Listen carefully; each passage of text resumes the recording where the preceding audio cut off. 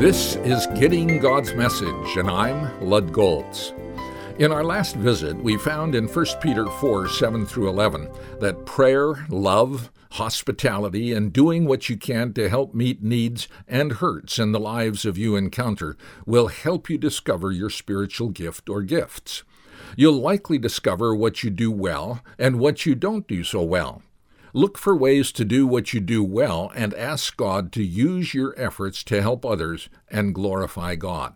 You might also find it helpful to study the portions in the Bible where spiritual gifts are discussed. For example, 1 Corinthians chapters 12 and 14 and Ephesians chapter 4.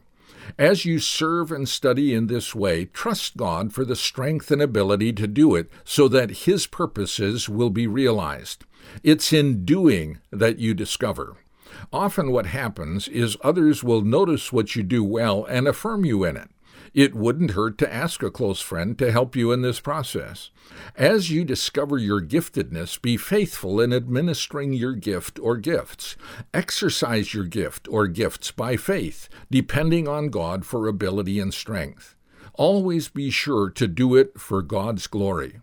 A godly teacher I had many years ago used to say he learned to always send any bouquets he received up to God in heaven.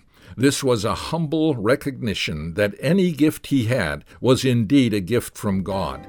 He also affirmed that trying to exercise in your own strength the gift God had given you would likewise fail. Only when we depend upon God to empower us as we use our gifts in service will God be glorified and His work accomplished.